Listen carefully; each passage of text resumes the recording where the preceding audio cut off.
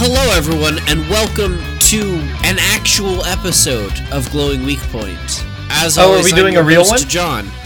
Yeah, we're doing a real one. Oh, see, I was hoping we would just get out of work free today. Like, can we just?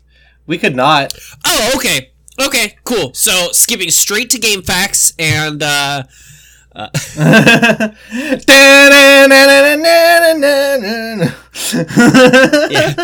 What? Oh, even better idea. How about... Hey, everyone, don't forget, if you really liked this, share this with someone who lives in a dystopia. All right, we'll see you next week. Bye! No context for that. Yeah, just... Why not? Yeah. Hey, Wombat, what's your glowing the last 2 days point?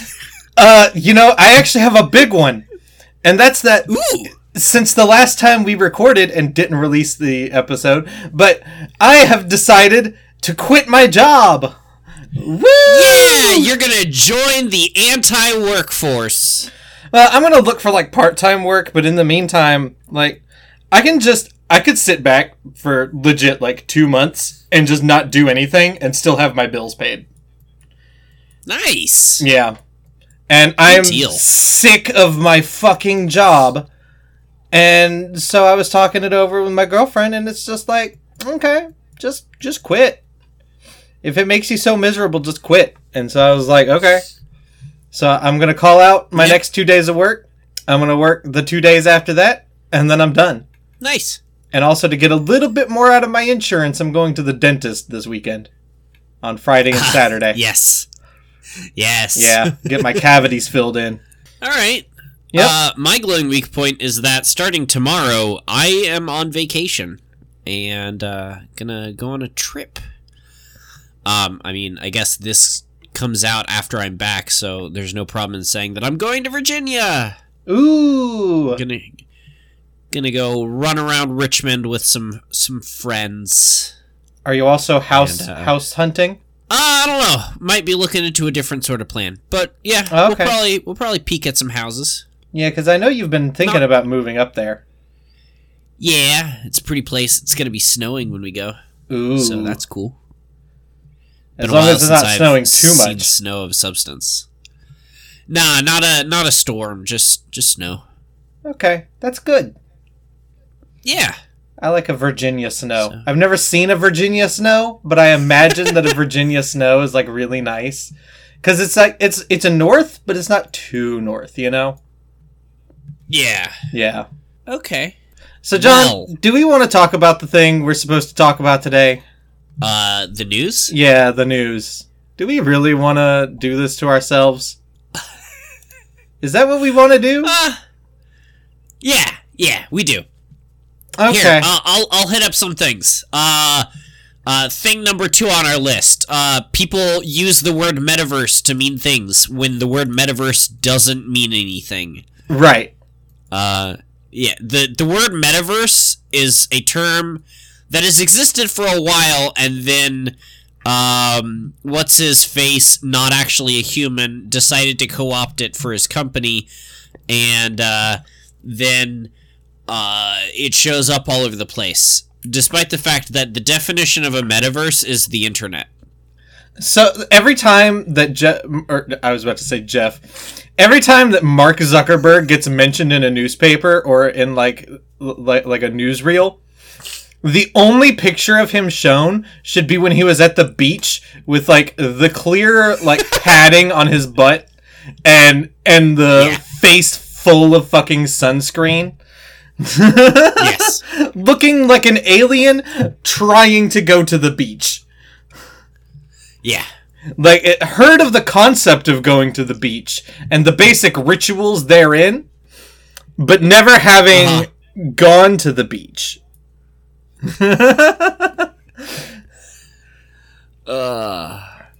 then again, he does own like half of Hawaii now, which is stupid.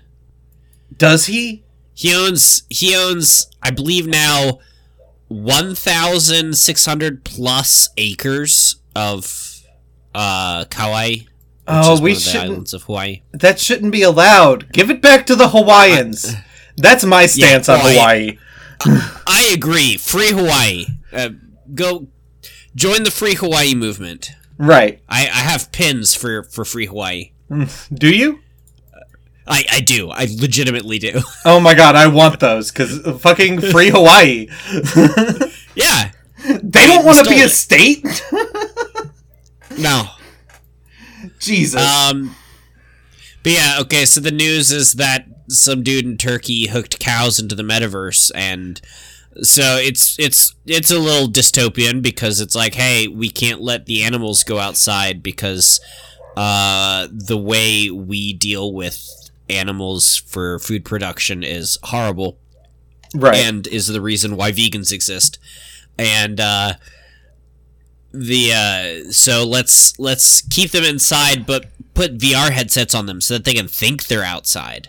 Now, to be fair, it does mention that this was being done when they were trapped indoors during, like, a severe winter. So we don't know exactly how this guy raises his cows, but it's definitely true.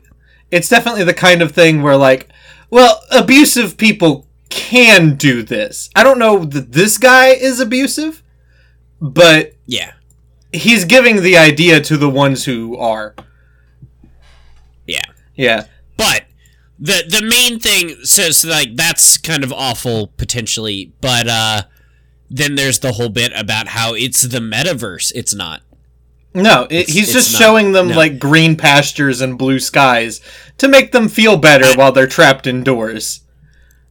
My understanding of the metaverse is that it's a connective thread through which you can communicate with others, set up meetings and appointments, shop on stores, enjoy, like, entertainment.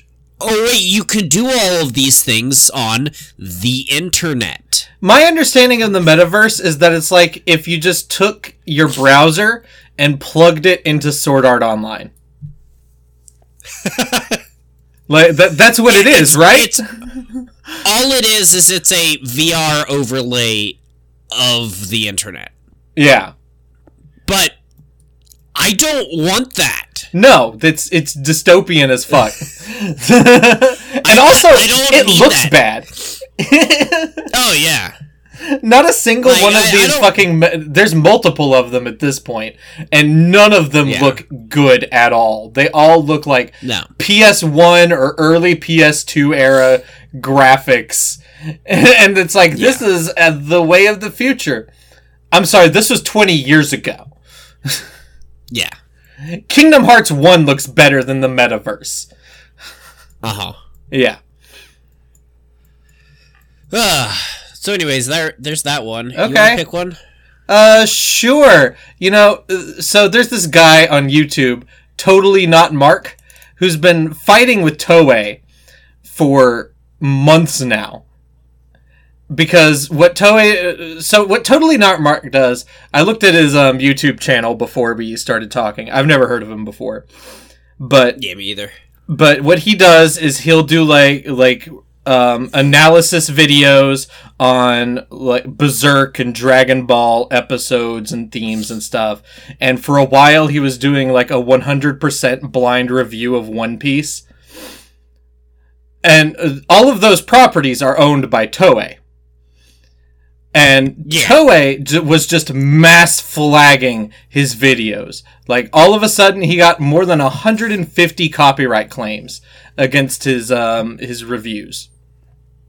Yeah. And he was fighting this for ages, and what happened is YouTube intervened, which he's lucky that YouTube actually did anything for him. But... yeah. What? Yeah, I like the new rule they put in. Yeah, we'll get there. We'll get there. Okay. I just want to explain the situation a bit further to show how shitty Toei is. But YouTube was like, hey, that's not a proper use of our fair use copyright policy. And Toei and they were like, provide evidence that you're doing this properly. And instead of doing that, they just reported like a whole bunch more of his videos. And then YouTube's like, can we reach any kind of understanding?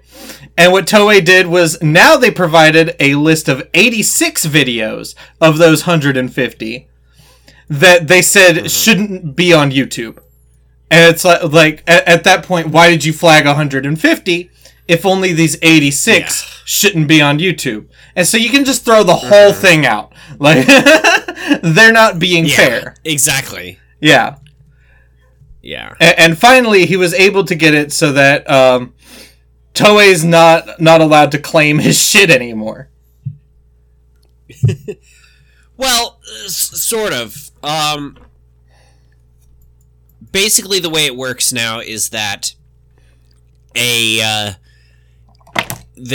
there's different fair use laws. Like, it's not the U.S. fair use laws are not the world fair use laws. Right, the United Nations is a meaningless body, and so we don't have rules that cover the entire globe for things like this. Yeah. So for in this case, like, Toei Animation is a Japanese company, and they have basically no fair use laws. It's incredibly strict, and so what he did was not fair use in Japan. Right. So the new law, the new rules in YouTube are that if you have something taken down for fair use in Japan, it's taken down in Japan. Yeah, it's a localized thing now, so that they can be like, well, we don't want your videos up in Japan, and we can legally do that, but in the United States, like, we can't do anything. And now your channel is also not in jeopardy, also, of being, like, just deleted. Yeah. Which is what can happen when companies do shit like this. It's absurdly in the company's favor. Mm-hmm. And what I will say is also that I think this only came about because Toei is not a huge company anymore. Like, in the 90s, they were the biggest. Oh, huge. But now they pretty much only have One Piece. And they don't do well with it. It's like, the One Piece anime is criticized a lot. And that's pretty much all Toei does anymore. And I'm reminded of, like, there was a period of several years where Nintendo was very harsh about fair use. And they're also a Japan-based company. And you'll notice that this never came up when it was Nintendo doing this. It was always, like, Nintendo just gets to take down whatever they want. Yeah. But when it's Toei, it's, okay, we can find some sort of a workaround here. And supposedly, like this article was updated a little bit before we started recording. Supposedly, this isn't even a new policy. It's just actually applying the rule. So it's another instance of YouTube having a policy and not using it. Which is what they do consistently because they are a bad platform. All the time. So what do you want to talk about next, John? Let's see. I don't care about Nintendo. You can talk about that if you want. Hey, so you know that game Wordle? Yeah. I played it for the first time yesterday. Don't tell me anything about it. I still refuse to learn even the basics of what it is. I failed it. I did not succeed at the daily Wordle. And I went, oh, this is neat. And then I probably won't ever pick it up again. Opened up your Simon Tatham's puzzle games. Damn straight I did. Right.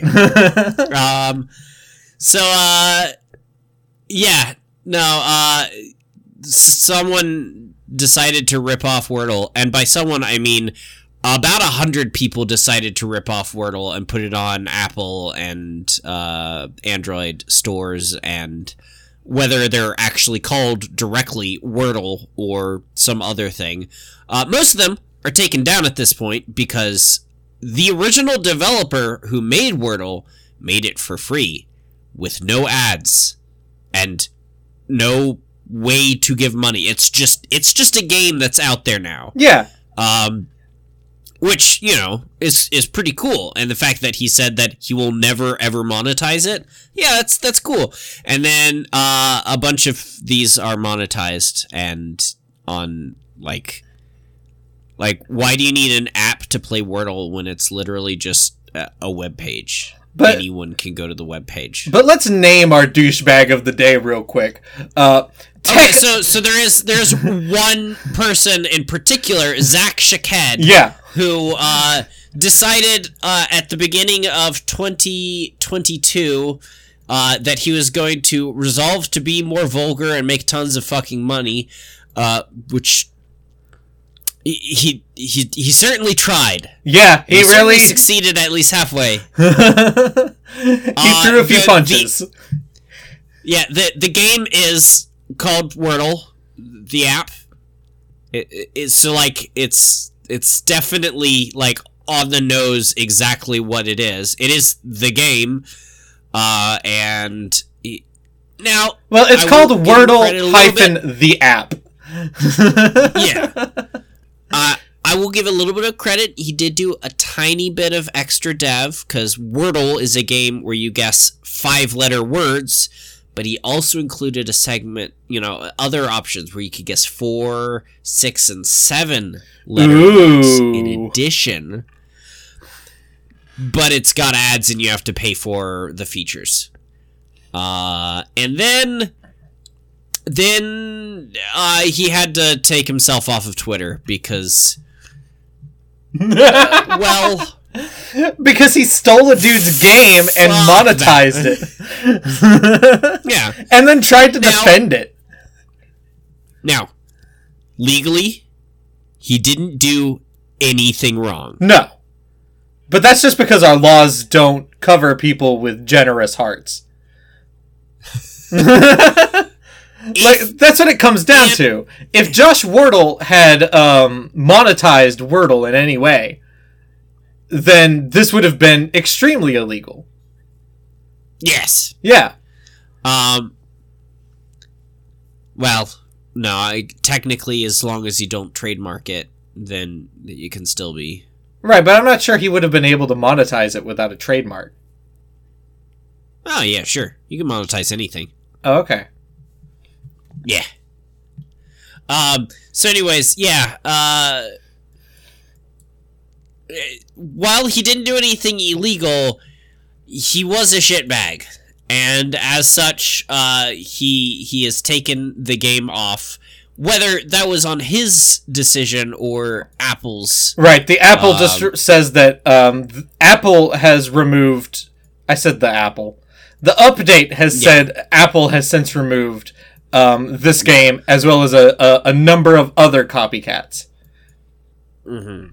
So he did come back eventually and say that he crossed a line and he'll never do anything remotely close to this again, and that he fucked up, which is correct.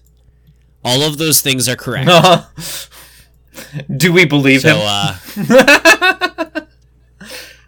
Yeah, no, I do, because the internet remembers things, and he'll probably remember that the internet remembers things. Oh, no, I don't think he's going to do this exact thing again, but he was also labeled as a tech entrepreneur in this Kotaku article, so I don't trust anything. Previously, he was a nobody. Now he's the asshat who monetized Wordle. Yeah. People are watching him now. Nobody gave a shit before. Now people give a shit, and he's got eyes on his back. He's gonna toe the line or die. I'm hoping that eventually he'll just do another Firefest. I want him to be the next Firefest guy. I love it. What a terrible company. Literally every company involved with that. Tell me about something that's not Microsoft. Okay, well, this is something that interests me in particular, because I have this game coming in the mail for me right now. But Pokemon Legends Arceus has been like a very like looked at game in the past few months. Like people are waiting with bated breath to see what Pokemon is doing with this game. And Nintendo has been absolutely fucking mouth shut about it. Just every single trailer is just like, look at all these Pokemon. But how does your game work? What is the basic loop of the game? They put out, I talked about this in the Discord earlier. They put out a trailer where they said in the title that it would show like the final evolutions of the starters, which are our previous starters. It's Cyndaquil, Rowlet, and fucking Oshawott, which are like starters from 3 different generations. But it's assumed that they have different final evolutions in this one because it's like a past time and they're in a different region. Yeah. And they put up this video saying like, oh, we're going to show you the final evolution. Does not. They're maybe on screen in silhouette behind a whole bunch of particle effects for a frame. Like, it's impossible to even pause the game and see what they might look like. Or pause the trailer. And so, as a result of this, when the game started leaking out online, a lot of people were like, let's just look at this shit. Because Nintendo doesn't want us to. Let's just see what it's like. And so for a while, people were streaming it on Twitch and shit way before the game was supposed to come out. Because it comes out tomorrow. Yeah. So anybody streaming it right now is, how'd you get that? But finally, the reviews are allowed to come out because review embargoes are still allowed to exist. And it's a really good game, people say. The basics of it is that it's not going to be like such a battle-focused game, and it's instead going to focus more on catching the Pokemon themselves, and like it's not just one Pokemon gets it in the Pokédex or anything. It's like catch 10 Pokemon, catch 10 of the same Pokemon, and you unlock a thing. And so the catching mechanics are what's important.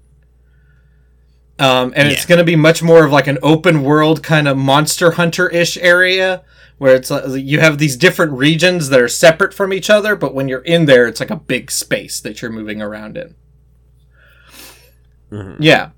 And people like it. They say that it looks messy because it does, because I mean, it's Nintendo and everything they make looks 5 years behind. But yeah. But other than that, like the game itself really is fun.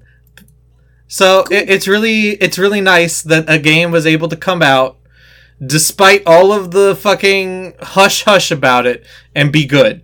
Because usually when there's a lot of hush hush, a game comes out shit. Yeah. But how could you make Arceus shit? I mean, he's the god of all Pokemon. Or it's Mew. It's unclear. Yeah. Yeah. Alright, John, what do you want to talk about next?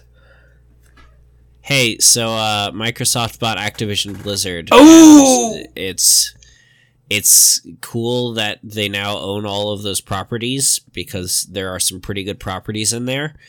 And maybe Microsoft will do the right thing and fire literally everyone at the top level of Activision Blizzard. But I'm calling it now, they won't. Like, the thing with there's a lot to talk about here. The big thing is that if they jettison Bobby Kotick in particular, he walks away with almost $300 million. On top of all of the billions he has stolen from his company in the time that he's been the CEO. Yeah. Like, no, even, like if they jettison him as a result of merging the companies, he walks away with $300 billion.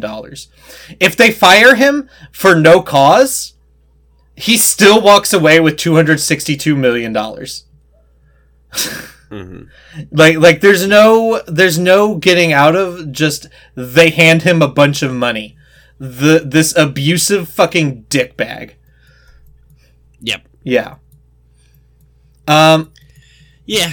And as far as the actual merger itself goes, what I've heard speculated is that this and the Bethesda acquisition before is Microsoft trying to get Xbox to be relevant in places that are not America and Europe. Yeah. Like, they really want... With StarCraft, yeah, you're gonna get that.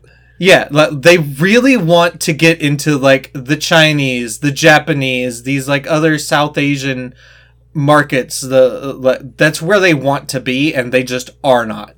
If you look at their numbers for like, Xbox sales in Japan and shit, it's almost nothing.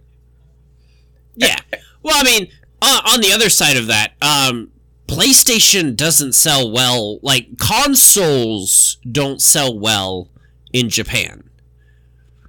Yeah. Because it's a handheld country. Like, everyone just like, that's why Switch has a chance, because it's a handheld, even though they're not going to use that. They just have their phone, which has, like, honestly better games to a degree. But you're right. Like, when it comes down to consoles versus phones always win out in Japan, and part of that is because they have, like, just a culture of bad work-life balance over there. But also, like, when it does come down to just consoles, PlayStation outperforms them, like, massively. If you look at the numbers in Japan, like, PlayStation would be a monopoly. Yeah. Yeah.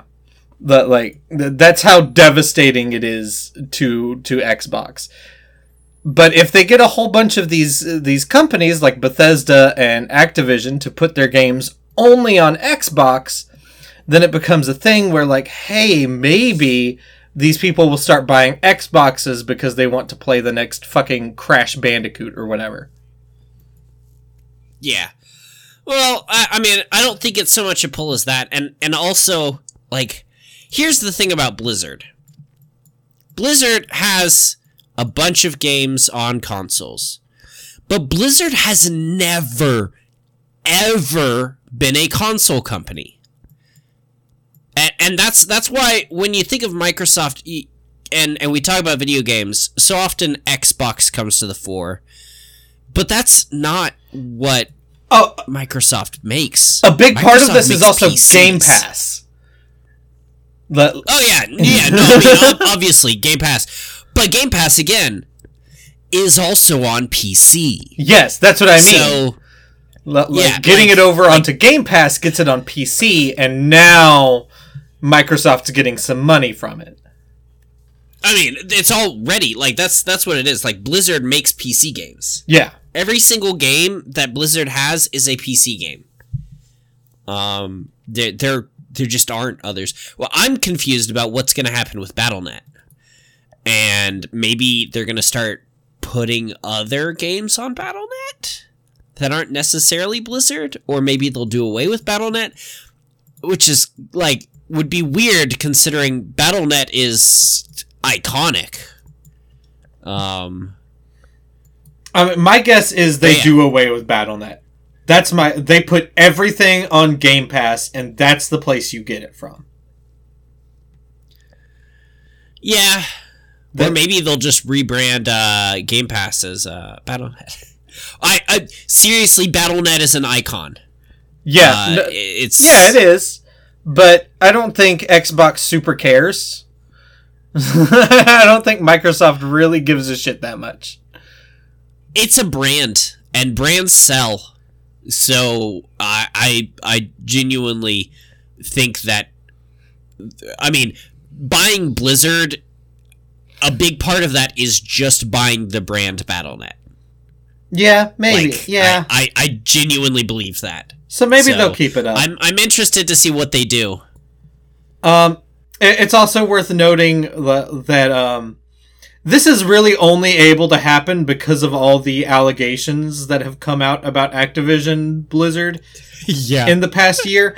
That its stock dropped precipitously Like, and that's the only reason why Microsoft was able to buy it. Because even at this, at this point, they still had to spend $68.7 billion to get it. Yeah.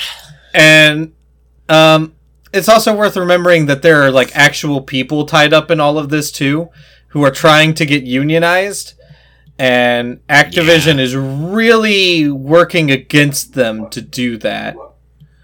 And if it doesn't happen before Activision is sold, which is supposed to happen somewhere between July this year and July next year, probably depending on when the...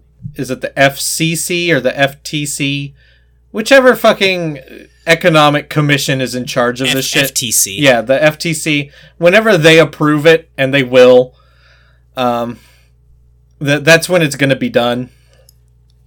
Yeah, I think it's likely that they will, although there's always questions when you're talking about a company this large buying something, especially with a series of large purchases one after another. Yeah, like with the Bethesda thing. We just had Microsoft. Yeah. Yeah. And Bethesda's a big name. Shitty, but a big name. So, like, Microsoft buying that and then turning around and buying another big name of Blizzard, like, I could see the FTC starting to raise their eyebrows. I definitely believe that Congress people are going to be looking at it like, maybe we shouldn't do that. But that ultimately it's going to be done because our country is garbage. Yeah. Yeah. Like, I think there's going to be a conversation around it, but it will happen inevitably. Mm-hmm. There's still several non-connected publishers out there. Like, you know, you've still got EA and you've still got Ubisoft, Square Enix. Yeah. Yeah. So you've still got some big names out there that aren't, you know, proprietary to PlayStation or Xbox or Nintendo, but it's getting close to a Disney situation. Yeah, where it just literally owns everything. Well, and that's my comparison. Disney and HBO. Like Disney bought Fox. What was it, last year or the year before? And that should have been a thing where we said no, but it was allowed to go through. And now Disney owns Fox and 40% of the entertainment market. I'm surprised Disney didn't buy the Fox News, and with that, considering their morals are so in line with each other. Right. I'm calling Disney fascists. No, they are. Anyways, or they're at least they're at least sympathizers. Yeah. So speaking of people who are bad, Joe Rogan makes too much money for Spotify, so Spotify, when Neil Young decided to give them an ultimatum because he is pro-vaccine and Joe Rogan is an absolute dipshit, and they looked at the two of them and said, well, Joe Rogan makes us money and Neil Young doesn't make us enough money. So they got rid of Neil Young. So I think this actually comes down to a couple of things. The first is that they've already paid Joe Rogan $100 million to be exclusive to Spotify. And if they get rid of him, I bet there's a thing in the contract that says they can't get any of that back. But, yeah, for sure. So there's that. And also, I think this Verge article puts forth, and I agree with, that Spotify is probably just putting their weight behind podcasting. Like, they are committed to podcasting more than they are music streaming. And it's probably going to become more and more of just a podcasting hub. And if they're doing that, then it makes sense to keep Joe Rogan around and not Neil Young. Now, it's still, you're putting your back behind a fucking dude who has Ben Shapiro, Alex Jones, and Jordan fucking Peterson on your goddamn podcast, as opposed to somebody who survived polio as a child saying, hey, maybe take a vaccine. I wonder why he might be saying that. It might be first-hand experience that they work. Yeah. So his music is now off Spotify, Neil Young's. And I don't think it's going to affect anything. I don't think Spotify is going to stop. Oh yeah, they're not going to lose anything. And I don't think enough people are going to drop Spotify for it to be damaging to them at all. Yeah. I think this is a basically a nothing. Yeah, I mean, it's just interesting to note that Spotify has made a decision on this. Yeah. And they made the wrong one, but it's understandable why they made it. Like, from their perspective, when we live in a capitalistic society, their shit makes sense. It's just bad. I don't think we have enough time to get into the last one. That's fair. I'd still want to talk about it, but we can put it off for, like, maybe we can make it our main topic of next week. Okay, and, I could see that. Yeah, and then we can like read a bit more into it and have more to come in with. Yeah. Yeah.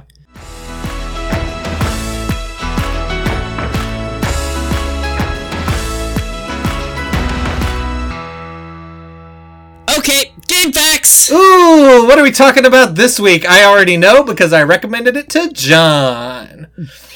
Deus Ex. Deus Ex is an action role-playing game developed by Ion Storm and published by Eidos Interactive everywhere that mattered but Nintendo. Listen, Iron Storm is such a fucking badass name for a studio. Oh, yeah, it's beautiful name.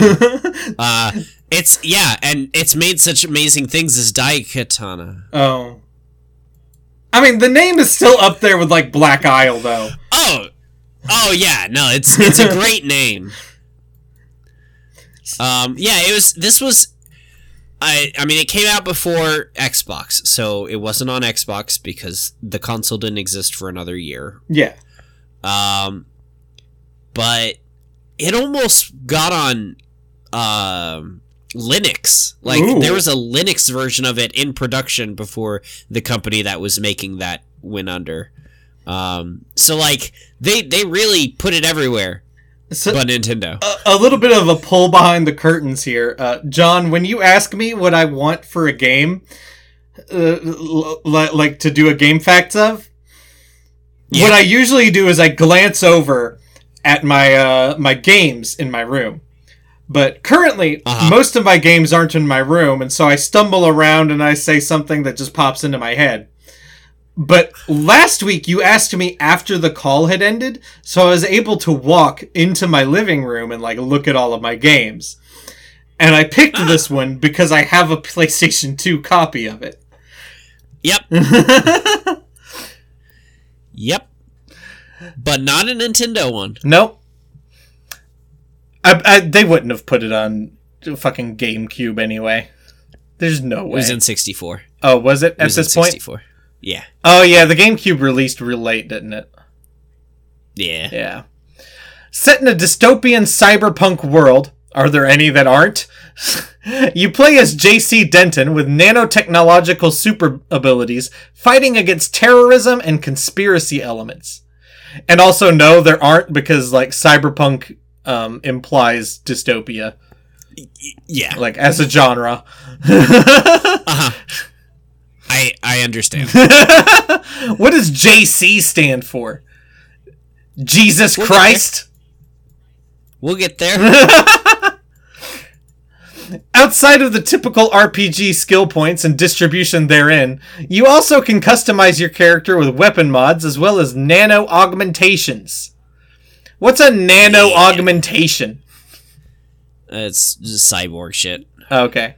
Like actual the character Cyborg? Do you end up looking like Cyborg? Yeah, cybernetic devices. Okay. So you can install a maximum of 9. 1 in the arms, legs, eyes, and head, 2 underneath the skin, and 3 in the torso. Cool. I do want it noted that I haven't actually played the game yet, despite owning a PS2 copy of it for 10 years? Yeah, I'm pretty sure I've got a Steam copy, and I've also never played it. It's on my list. It is considered to be one of the best games of all time, but I should play it. You know, now that I've quit my job and I have time, I should play it. Ooh. Yeah. The game appears at first to be a relatively typical first-person shooter, albeit with innovative dynamic reticle sizing. But with the consistently unfair numbers of enemies and realistic health, even on easy mode, it becomes much more stealth and tactic-based. So it's not a game that really wants you, like, blazing through it. No, technically you can augment and develop skills to be like a tank, but it's always just you versus a bunch of enemies. 20 dudes. Yeah. And they just fuck you. So I do like, this is one of the first games that has like dynamic reticle changing. So for instance, like the reticle shows where you're going to shoot. However, as you move, the reticle grows or shrinks in size depending on movement to show where your aim actually is. Oh, so that's what that means.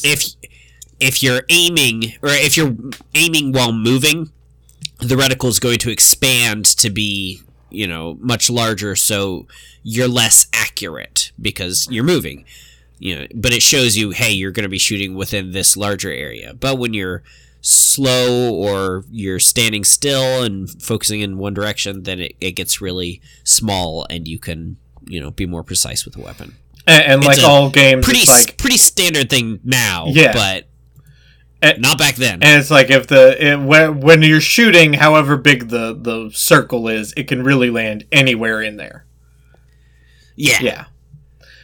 There are dozens of Easter eggs throughout the game, with nods to Blue Harvest or John Landis films, as well as full excerpts from books including The Man Who Was Thursday by G.K. Chesterton, which is just the game's plot in book form, as well as the worst sci-fi book of all time, The Eye of Argon. I've never heard of The Eye of Argon or The Man Who Was Thursday. Okay. The Eye of Argon is a novella written in 1970, and it is considered to be the worst science fiction book of all time. And this is including L. Ron Hubbard's catalog? Yes. Yes. Wow. This is worse than Mission Earth?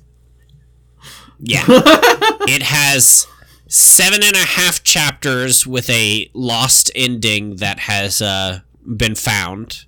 So technically, like, so 8 the chapters chapters go 1, 2, 3, 3.5, 4, 5, What? 6, 7, 7.5, and then the lost ending, What? which is found.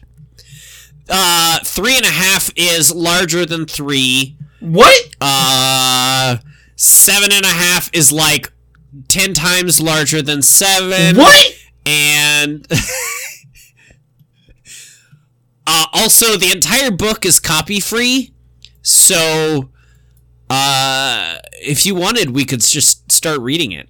Ooh, maybe we do a podcast one day where I just do a an audiobook version of The Eye of Argon.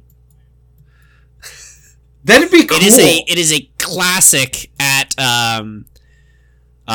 science fiction conventions to take turns reading through the story, and the reader's turn is over when he begins to laugh uncontrollably. So the point is to read it straight-faced. John, as seriously as possible. This is a thing I actually want to do now. Yeah, I found it and I was like, well, hell yeah, let's do this. But not right this second. No, we're in the middle of a real episode. If we ever did this, it would come out as a bonus episode. It would not be just like an episode of the podcast. Come on, John. Oh, no. We have standards. Except last week when we didn't.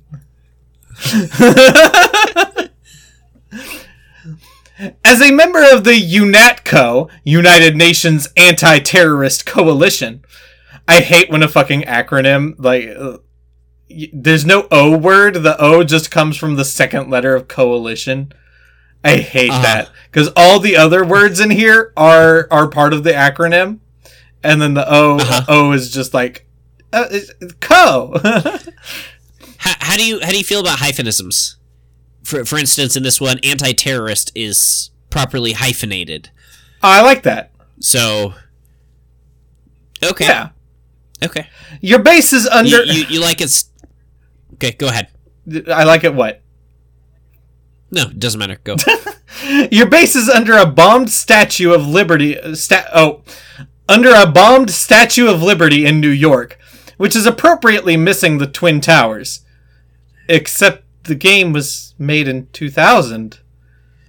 Plus, in the game, there's a terrible pandemic sweeping the world. Oh, Lady Liberty's time seems limited. Yeah, they just decided not to put the Twin Towers in. I mean, here's the thing, is, that was a good bet. Like, yeah. We mentioned... Yeah, I mean, it had been attacked once already, so, like, that's not... It's not surprising that it would get attacked again. Yeah. Especially if you consider that George Bush made the attack. I'm kidding. So, not a part of that. We mentioned Alex Jones earlier, and his big claim to fame is that he was able to predict the terrorist attack on the two towers. Yeah, and like that's bullshit because Osama bin Laden attacked it in 1993 and said that he would like to do it again. Yeah, multiple times. Like very regularly said, one day I am going to blow up the Twin Towers again. Yeah. So, here, I'd like to make a prediction right now because I can foresee the future. At one point, we will have a special episode where we read the Eye of Argon. Just wait. Eventually, I'll be right. And you'll know that I can see the future. Here, I'll make a prediction, too. One day, Yves Guillemot will not be the CEO of Ubisoft. Has he already said he doesn't want to be the CEO again? No, I'm saying this because one day he'll be dead. Oh, that's true. like it's a thing that has to come true at some point. Yeah. At one point, Joe Biden will not be the president of the United States. The gasp! It's guaranteed. Anyways. J.C. Denton never has his first name spelled out, but according to designer Harvey Smith, he's a literal descendant of Jesus Christ. Because of course he is. So this book, this game ties into the Dan Brown book, well, of course. The Da Vinci Code. The Da Vinci Code is a conspiracy theory. And Deus Ex is the world except all the conspiracy theories are true. Right. Every conspiracy theory that you've heard of is true in Deus Ex. Even the fish people with sad human eyes? Yes.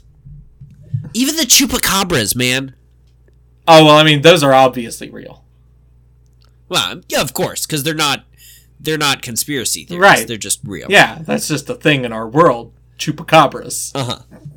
Yeah. Game director Warren Spector has had a rather storied career, starting at Steve Jackson Games. Oh, man. I love Steve Jackson. Making, they're pretty good. Among other things, GURPS. Before working on... Do you know what GURPS is? I don't. Okay. GURPS is a... For a long time, it was the leading contender to Dungeons & Dragons. It is the generic universal role-playing system. Oh, we've talked about this before. Yeah. I remember it now. Did he also work on the Illuminati card game? Because that would make sense. I don't think so. Damn. But after he worked on GURPS, he worked on Spelljammer for TSR? What's TSR? Yeah. TSR was the publisher for D&D. Oh, okay. Then he got into video games and produced several Ultimas, Wing Commander, System Shock, Thief, and then after Deus Ex went on to make an unreleased Half-Life 2 episode and Epic Mickey. Mm-hmm. Wow. Mm-hmm. He's a really cool dude, and I have his autograph. Yeah, you told me that when I mentioned this episode. Yeah. That's cool as shit. He made Epic Mickey? Uh-huh. Yeah. And Epic Mickey 2. The Power of 2. Oh, well, of course. An extremely well-received game, Deus Ex was followed by 6 sequels, as well as several books and comic books. So what are the 3 possible sequels, John? The 3 possible ones. So the 3 official ones are Invisible War, Human Revolution, and Mankind Divided. The 3 possible ones, in addition to those, are Deus Ex The Fall, which was released on iOS. That's just an album by the Gorillaz. Yeah, that does sound about right. Deus Ex Go. Well, that one was made by Niantic. No. No. It's part of the Squeenix Montreal system of like Hitman Go and Lara Croft Go. Lara Croft Go, actually pretty damn good game. I haven't played the others. But their best game was Pokemon Go. Pokemon No. And then the other one is Deus Ex Breach, which is the best album by the Wallflowers. There's a game mode in Deus Ex Mankind Divided, and this is a standalone version of it. Whenever I'm feeling sad and I just want to cry, I put on Breach by the Wallflowers and I just lay on the floor. I think you mean Deus Ex Breach? Yeah, that's what I meant. Deus Ex Breach. You know, Jacob Dylan was a big Deus Ex head before Deus Ex was made. Maybe his real name is Jacob Christ Denton, not Dylan. Well, it might be Jacob Christ Dylan. You can't get rid of the Dylan because he's Bob Dylan's son. I'm sorry, John. Yeah.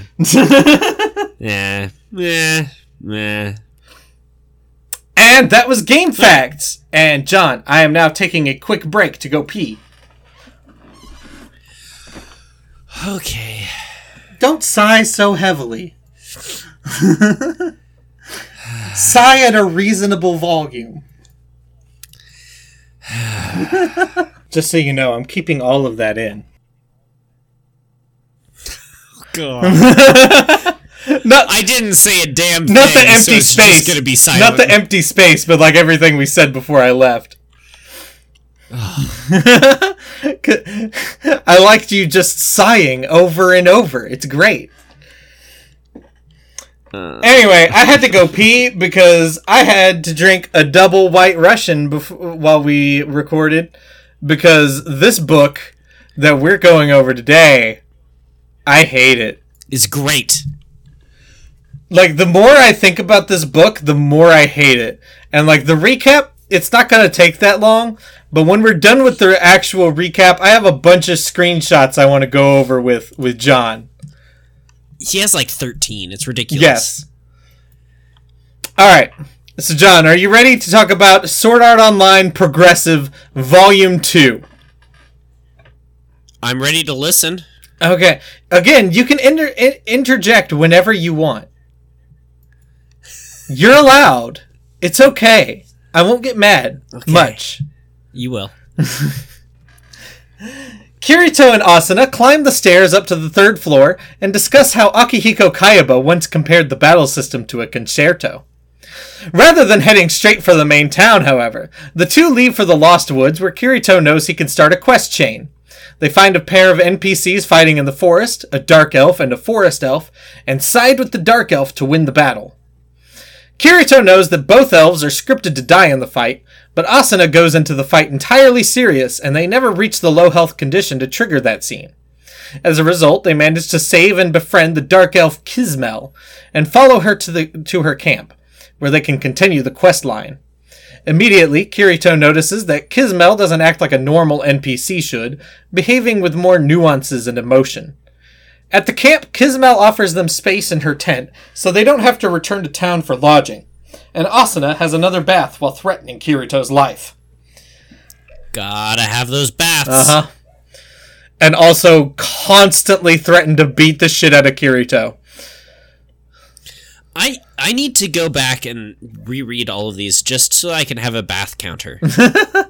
I want to go back and reread the first book, like the actual like Sword Art Online book, to see if Asuna was ever this this tsundere. Because it's no, she wasn't. Yeah, Asuna was never this tsundere, and also didn't really care about baths. Well, I mean, we only knew her for a single floor. She'd already had her bath for that floor. she's on a journey to take a bath on every floor. Yeah, well, but as if it's just one. She has like 3 baths in this one floor. This is true. At least. There are probably baths that we don't hear about. Correct. Yeah. I would strongly believe it. Before going to bed, Kirito meets Kismel in the camp's graveyard. She's visiting her sister, who died in their first battle after reaching the 3rd floor, and she and Kirito vow to protect each other. In the morning, the trio heads off to a spider cave for the quest, where they run into Kibao's party. They hide in a corner using Kismel's invisibility cloak to allow Kibao to pass them, since they're not going to the 2nd floor like Kibao is.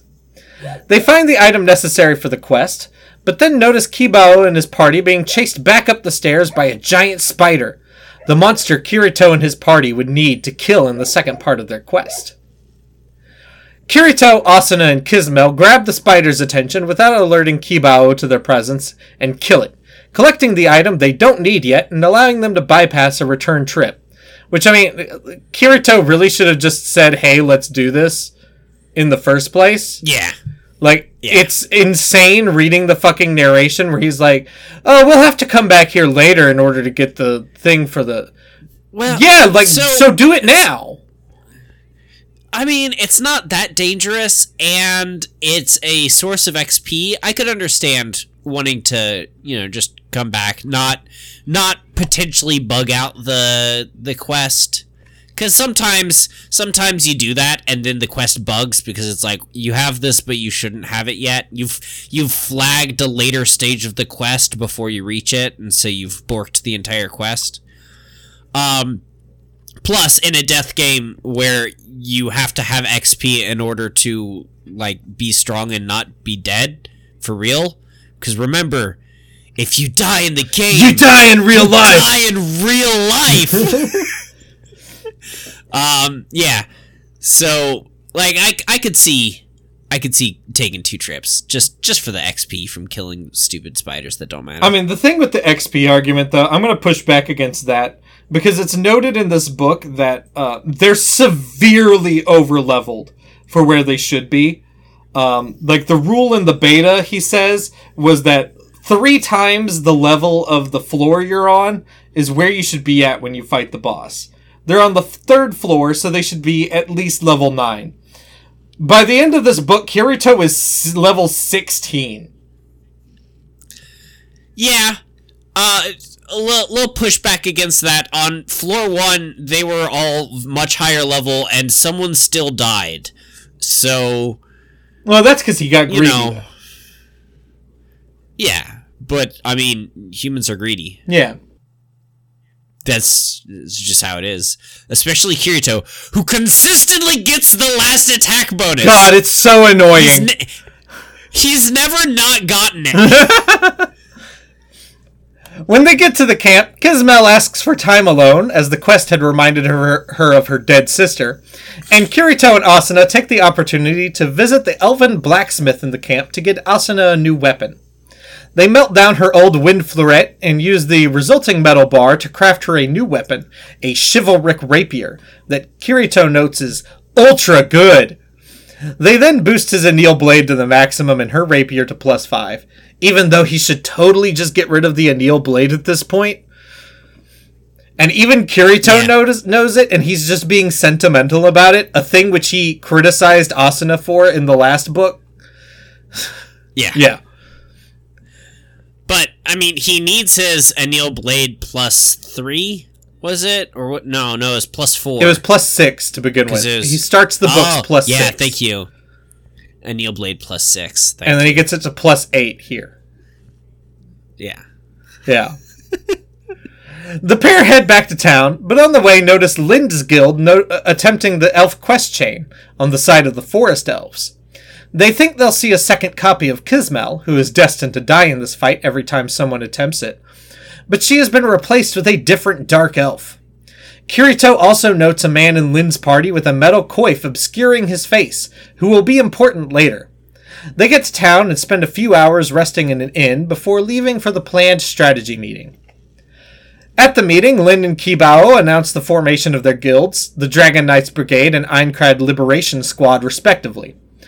Lind also says that because they have now officially evenly split the majority of the top players between them, while most anyone of a sufficient level can apply to either guild, Kirito and Asuna are required to join separate guilds, if they do so at all.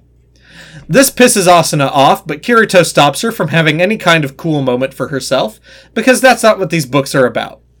He gets advice from a voice in his head that sounds like Kismel while doing so, and he and Asuna have a heart-to-heart about the state of their party.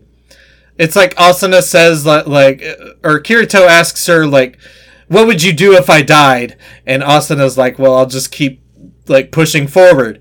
And she's like, what would you do if I died? And Kirito's like, I can't think of the words. What do I say? I need to say something. I don't want you to die.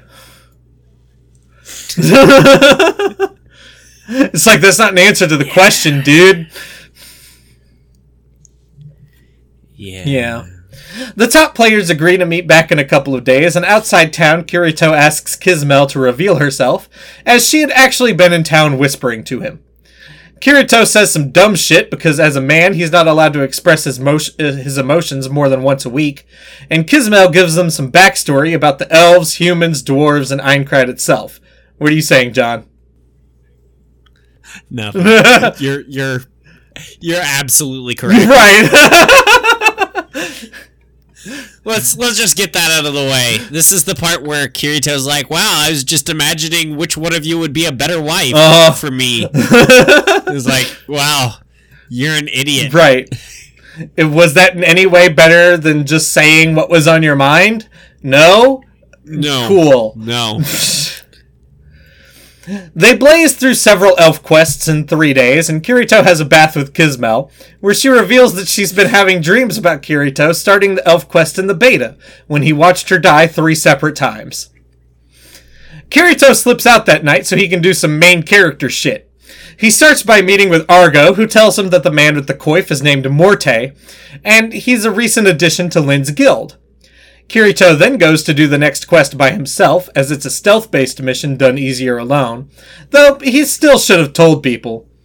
We know this because he's confronted by Morte behind the forest elf camp Kirito's meant to be infiltrating. Morte challenges him to a duel, Kirito accepts for no reason but pride, and then too late Kirito realizes Morte is probably using the mechanics of dueling as a legal method of player killing. The two kick each other's ass, but are interrupted by noises just as they're about to decide the fight. Morte runs away, and the duel times out and ends in a draw. Kirito checks on the noises and finds Lind's and Kibao's guilds bickering about who gets to do the quest next, because the forest elf camp will move once a quest is finished inside it. Kirito... Also, this only works this way because Kirito is in the Dark Elf camp. Because it makes no sense that the Forest Elf camp moves around constantly and the Dark Elf camp doesn't when you can choose either side. Yeah. Yeah. Like, the Forest Elf camp works this way only because Kirito does the Dark Elf side. Not quite. So there's the Dark Elf base and the Forest Elf base, but the Forest Elf camp is a separate thing that moves around. Oh, those are two different things? Yes, there's a camp and a base. Oh! I had the same confusion as you at the very beginning, but I took a better look at the map and figured it out. Okay. Alright. I didn't go back and look at the map. Yeah. Kirito decides to resolve this by doing his quest, pissing off both groups, and then telling them it was him. Kibao thinks the quest chain gives important information about the boss on this floor, despite absolutely no evidence supporting this, and Kirito says one of the two groups needs to drop the quests. They accuse Kirito of wanting to hoard information and rewards for himself, and he says he'll drop the quests too and beat them to the boss lair. Nobody believes him, and then Asuna and Kismel show up because they're allowed to be relevant as long as we're just talking. It's ultimately decided both Lind and Kibao will drop the quests, and Kirito and Asuna will finish them to see if there's any relevant information to be gained. From here, it's a fast forward to the end of the book. Kirito, Asuna, and Kismel power through the campaign, and when it's discovered fallen elves are working with the forest elves, Kismel takes an elf-only path to the 4th floor to inform her main force. The now duo turns in the last quest available on the 3rd floor, and are told that the boss uses poison attacks, so they should take a lot of antidotes. They inform the rest of the frontrunners of this at the strategy meeting, and the 3rd boss is defeated without incident. That legit takes place over the course of, 3 pages. 3 pages, yeah. Oh, also there's a loud guy named Joe in Kibao's guild who is clearly working with Morte to incite antagonism between the two guilds and the solo players. Kirito never seems to catch on to that. He just thinks Joe is a loud asshole, but he's very clearly the partner that he thinks Morte has. Well, I don't know that he thinks Morte has a partner. Morte's working both sides. He's on both guilds. No, at one point... I guess without... At one point, he asks Morte directly, who's your dueling partner? You couldn't have gotten this good without having somebody who, trains with you. Joe is clearly that person. 100%. Okay. That didn't seem obvious to me, but perhaps I missed it. I see. Just like Kirito. Yeah, so both this book and the next book suffer from I ran on too long in the middle with the interesting bits and then couldn't get to the end. Itis. Oh, does it? Which is directly stated in the afterword. Oh, I didn't even read the afterword for this one. Yeah, the afterword for both of them, this book and the next one is so yeah, I wasn't going to type so much, or to write so much about the NPCs, and then it just became super interesting to me, so I wrote too much about that, and then it got too late, and I had to just finish it, so I just finished it. So it doesn't talk about the boss at all. My understanding from they chat in the book a little bit. They're I think it's a hippo and it's got a giant hippo that you have to fight. And then the end of the boss, the end of the chapter, it's so they told them about the different strategy and then they won and nobody died. It doesn't even give a name or anything. It's just yeah. So then they beat the floor and went on to the next level. Well, one thing I had to look up while writing this recap was when Infinite Dendrogram was published. Because this is pretty much just Infinite Dendrogram. The big plot of Infinite Dendrogram is that all of the NPCs seem to be real people, and the main character has like one of the special things that you get in the game. Like, his is super special because he sees the NPCs as people. And so I was reading this book, and I was like, this just feels like Infinite Dendrogram done poorly. But it turns out that Infinite Dendrogram started 2 years after this, so it's really just Progressive 2 done well. Okay. Yeah. I thought it was worth mentioning that. So, John, before we hopped into all of my screenshots here, did you have anything else you wanted to say about it? So you've got a lot of screenshots that point out a lot of the horniness and awkwardness and shittiness of Kirito. And the apparent cluelessness of Asuna, which I could understand some of because she doesn't play video games. Well, that's not even... We'll get into that once we start talking about them more specifically, but I have a different argument for those. But my general take on this book is that I loved it. Finished the thing as fast as possible, got on to the next one. I will say, this is still more readable. 4, 5, and 6. This is still more readable than Sword Art Online 1. Everything was.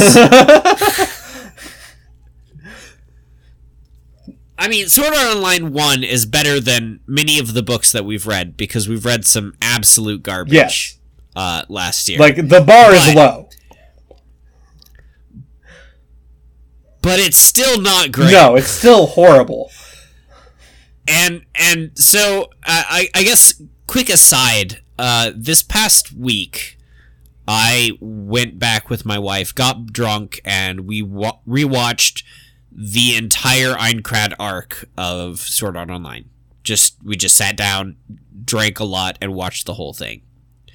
And first of all, Sword Art Online as a whole, the best of Sword Art Online is the first half of the first season, immediately followed by the worst of Sword Art Online, which is the second half of the first season. Yeah.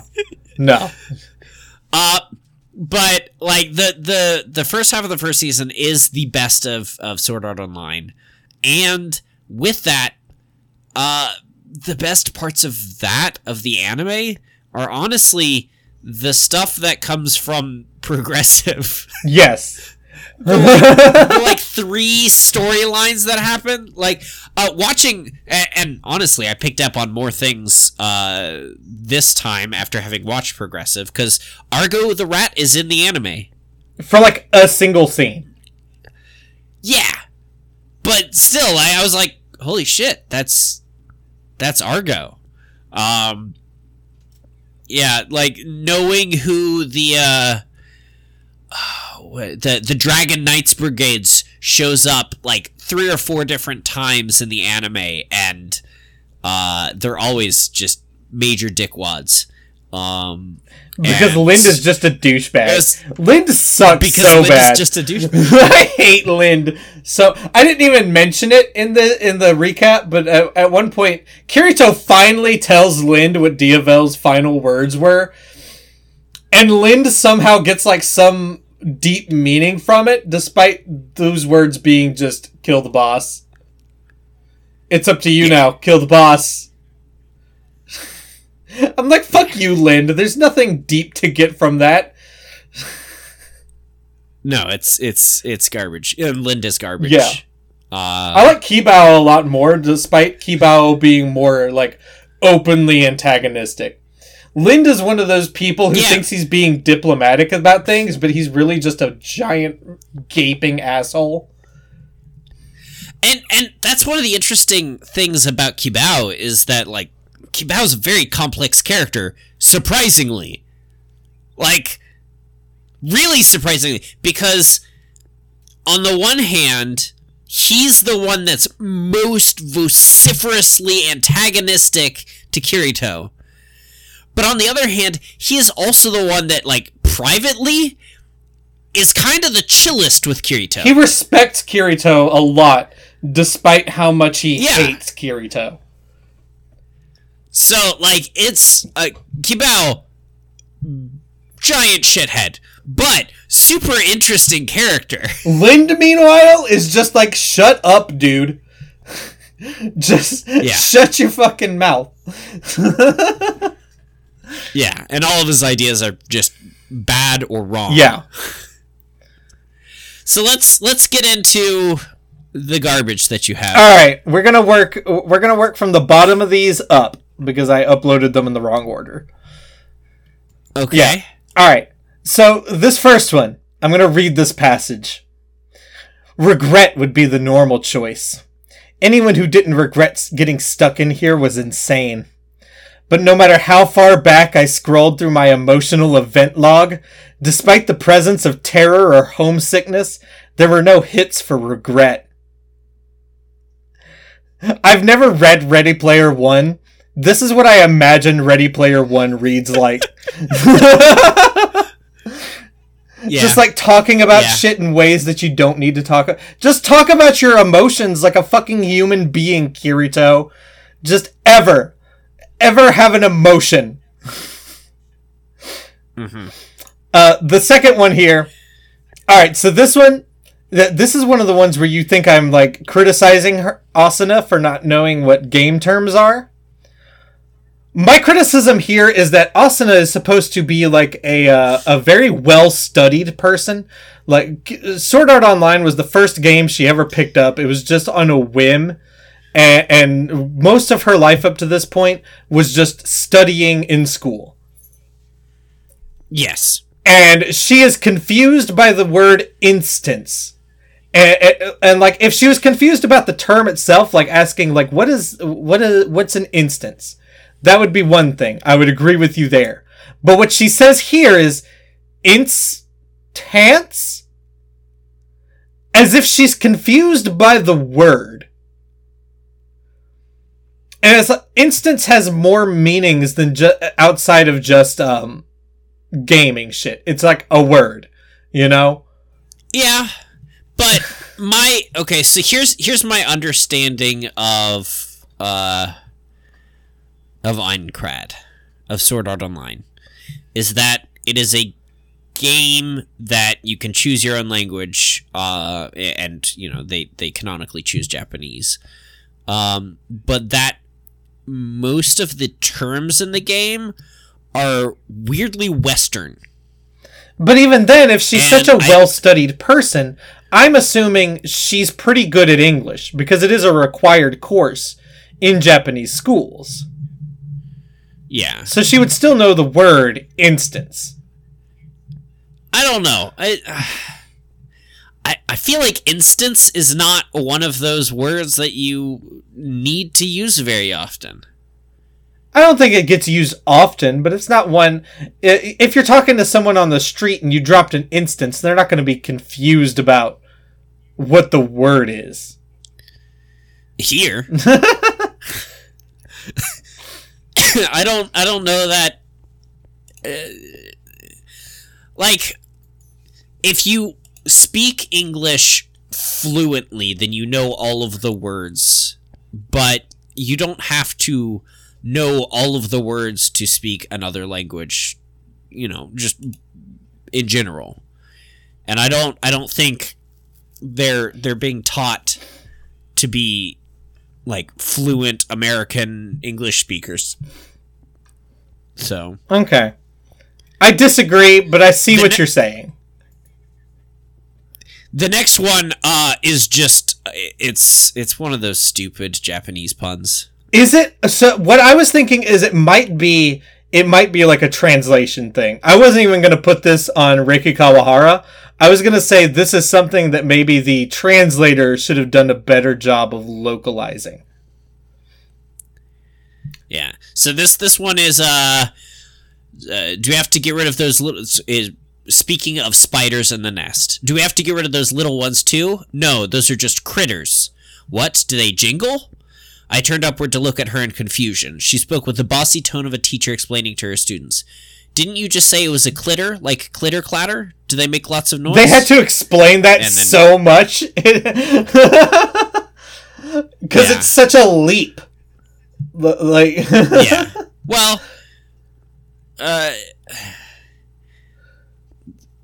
so L's and R's.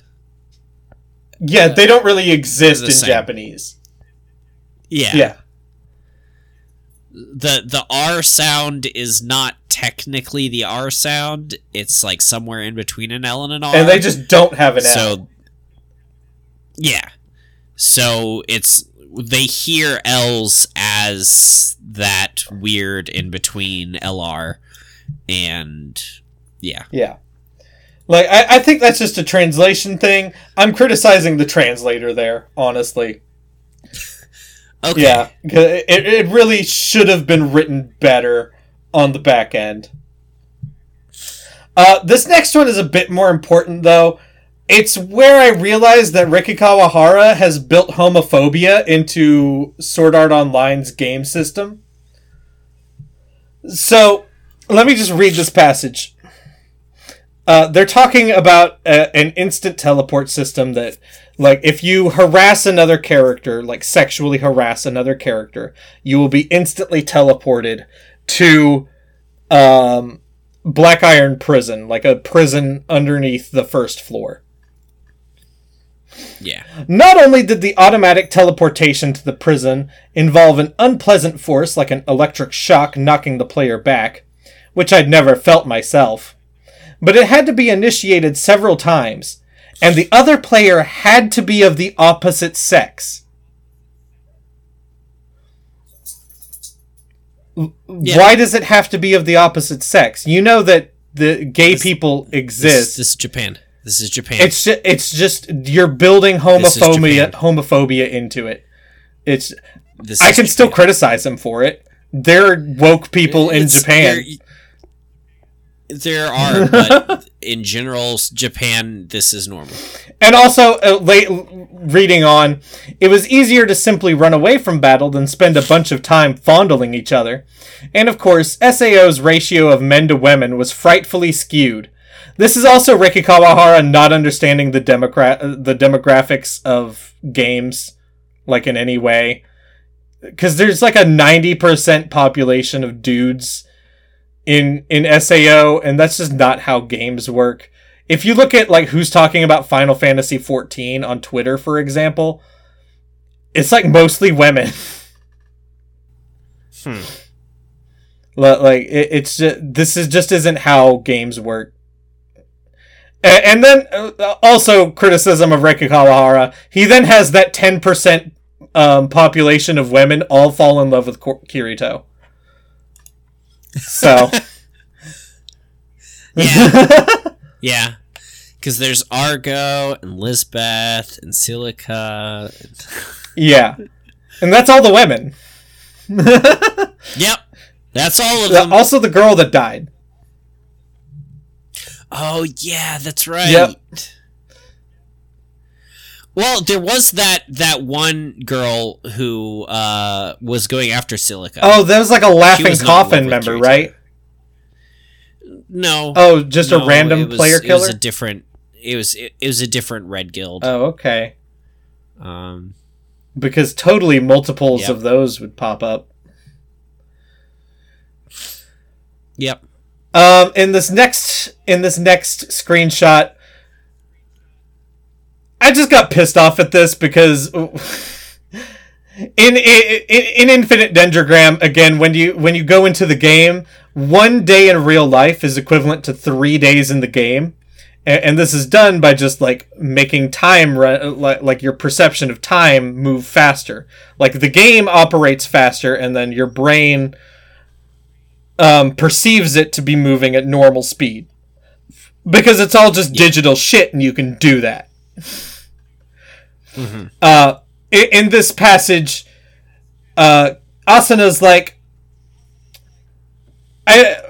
okay, you don't think that time flows differently in that elf camp, do you? I don't think even the nerve gear could affect the passage of time, I said, laughing it off.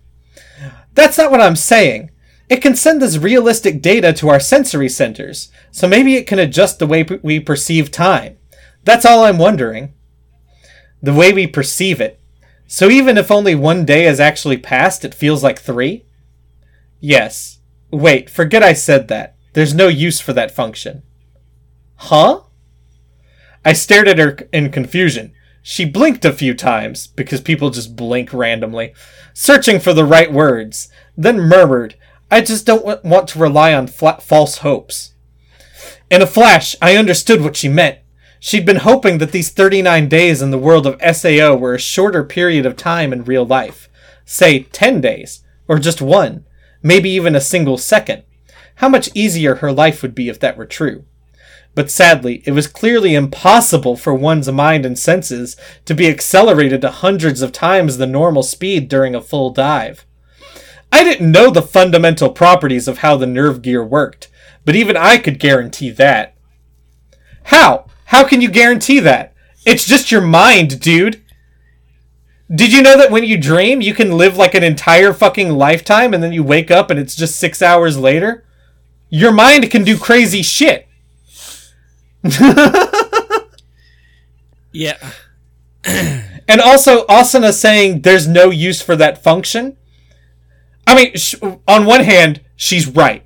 But she's only right because Akihiko Kayaba has no use for that function. Because he's abusing these people. Yeah. If this was a real game, that would be a really good function. Because then you get more playtime out of a shorter period of time actually playing the game. Yeah. Like, it's a really good system for that. It's not good for Kayaba because he hates you. In this one, Kirito, or Asuna doesn't want to join a guild, and her reason is that guilds set it up so that a certain percentage of the money you make gets automatically deducted. That's an insane system! Who would design that? Because listen, if this was a real game, because you have to think of Sword Art Online as being a real game, right? Because more people than just Kayaba worked on it. It's just Kayaba went into the back end and said, okay, but once launch day happens, they can't log out.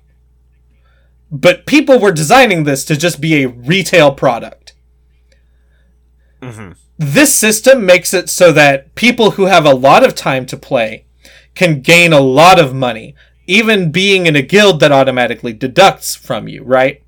But if you're only able to play for a couple of hours a day, then you're not able to gain anything if you're in a guild, because so much of what you're making, like the little amount that you're able to rake in, is being taken by the guild.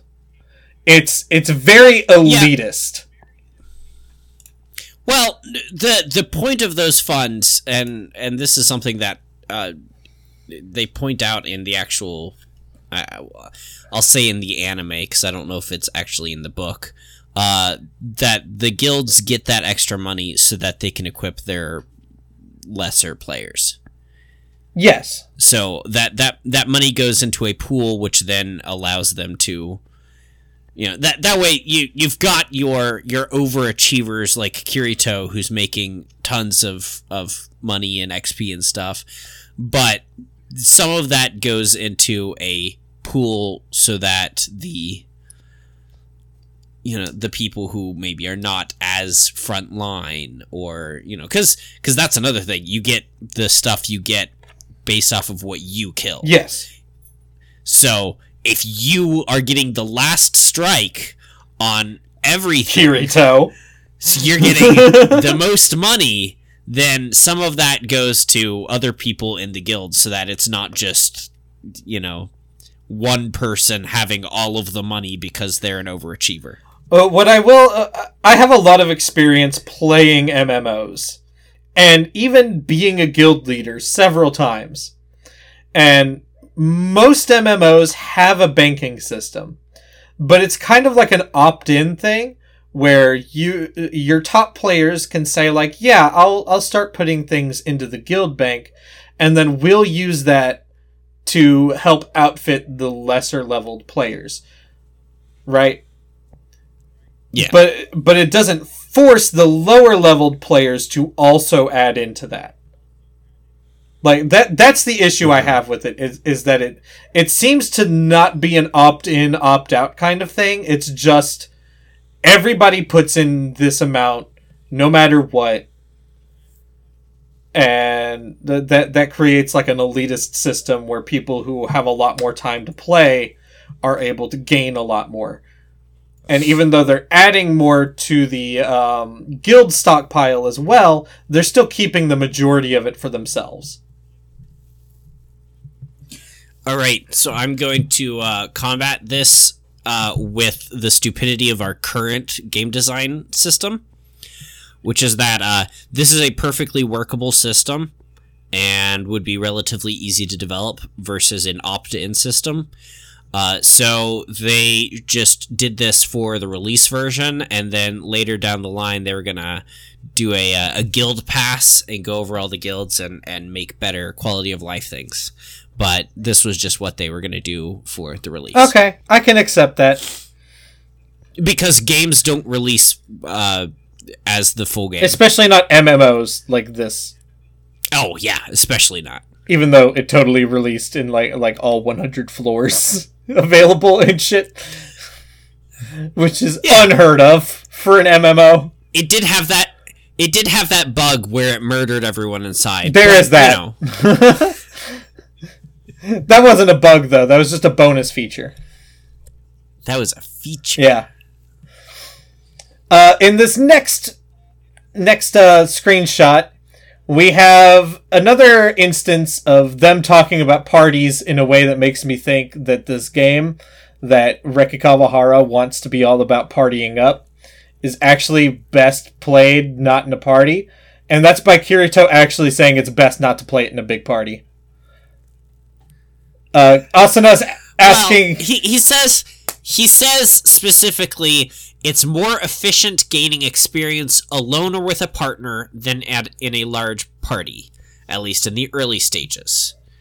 So, from a purely min-maxing setup, yes. However, there is the whole thing about it being a murder game. Right, but even then, it seems like the best way to play the game is to go about in small groups of 2 or 3 and kill all the mobs, and every time there's a boss, get together a big group of people. That's how the game is played. Like, there seems to be no real reason for the 6-person party. Like, the 6-person party exists solely so that they can get together 8 groups of those to fight a boss. Yeah. I guess you could also, you know, there's better ways of tactically playing with the different weapons and such. So. Alright, in this next screenshot, we have Kirito. I mean, really, this is Reki Kawahara adding words to his book. This is, he needs to meet a word count, and so he adds words where they shouldn't be. So I'm going to read this for you, John. Argo the Rat was the first and best information agent in Aincrad. I known her for a long time, if a month counted as long, but barely knew anything about her personally. I was pretty sure she was a girl, pretty sure she was somewhere between her late teens or early 20s, and pretty sure she was also a beta tester. Now, John, what is wrong with that last sentence?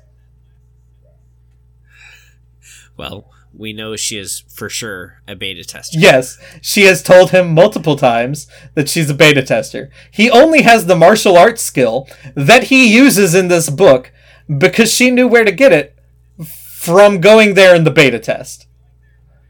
So why are you pretty sure she's a beta tester? And for that matter, why are you pretty sure she's a girl? Everybody has their real life appearances as forced on them by Akihiko Kayaba. She wears a hood all the time. She calls herself Big Sis. Yeah. I'm not one to impress upon someone a gender binary. So he's either transphobic or he's adding words to this. Those are the two options I'm hearing from you, John. This is tiny nitpick. It is, but it illustrates a point of this book that it infuriates me. Where we'll skip ahead to one that really pisses me off. Kibao jabbed an index finger at me. As opposed to jabbing a pinky finger or a ring finger. Like Kirito, Reiki Kawahara. If someone is pointing at you, I assume it's with their index finger. You can just say he jabbed a finger. I don't need to know it's an index finger. That makes me think that you think it's possible he's shoving a middle finger in your face. Which doesn't make sense. Could be. Could be. Like, there's just a lot of these are just a couple of instances I took pictures of, but there's a lot of points in the book where he's overly specific with things, or needlessly vague with things, and it feels like it's just to add word count. Okay. Yeah. And we'll skip most of the rest of these, but I have a bone to pick with this last one. This is during the fight with Morte. Kirito notes that, when Morte smiles, one of his canines glinted in anger. So a glint means that, like, a flash of light, right? I don't see this one. It's the one that's sideways because my phone fucked up for some reason. Oh. Yeah. Yeah. So, okay, so this implies that because Morte is angry, his tooth flashed.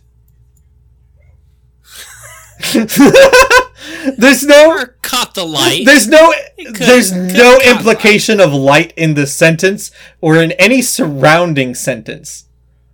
It's just Morte smiled and one of his canines glinted in anger.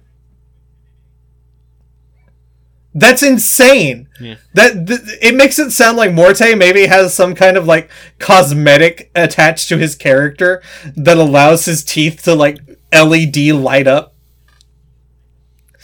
I don't know. It's very picturesque.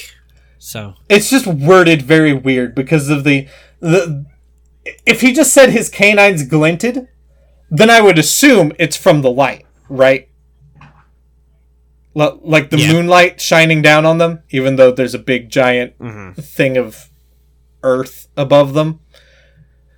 But the fact that he adds afterwards in anger, it makes it sound like the anger is what's causing it to glint. And that just doesn't make sense. Write words better, Reiki Kawahara. Write words better. Words have meanings, so use them for their proper meanings. In conclusion, you don't like this. I liked it more than regular SAO. And more than the Invincible Shovel. Well, easy. And there was another really bad book. Oh, it was like that self-published book. Reborn as a Billionaire in Another World. Yeah. Way better than that. Yeah. Oh, man. Such a terrible book. I would never... Can't wait to read the second chapter. I would never reread this book, though. I didn't absolutely despise reading it, but I'm not going to reread it. Okay. Yeah. Reiki Kawahara really improved a lot between the years of writing the first Sword Art Online book and writing these, but he's still just not a talented author. It feels like he's still just kind of a person who got into writing because he thought it would be like a lucrative way to make money. And he's just kind of refined that craft. What do you think of Excel World? I've never read it or watched it. I've seen... I saw, like, the artwork of Excel World, and I was like... This is just going to be a bunch of fat jokes over and over again, isn't it? It's just going to be constant fat jokes. I don't know. I'm an SAO fan, not an Excel World fan. Tell me in the reviews or email me if Excel World is not mostly fat jokes at the expense of the main character. Email me at glowingweakpointpodcast@gmail.com if it's not just fat jokes. And with that, we have ended this. So please share this with someone who, I'm trying to remember, lives in a dystopia. So, like, with everyone. Share this with everyone. Yeah, we all live in a dystopia every day of every moment of every life. Uh-huh. Yep. Bye! And it'll never get better. Goodbye.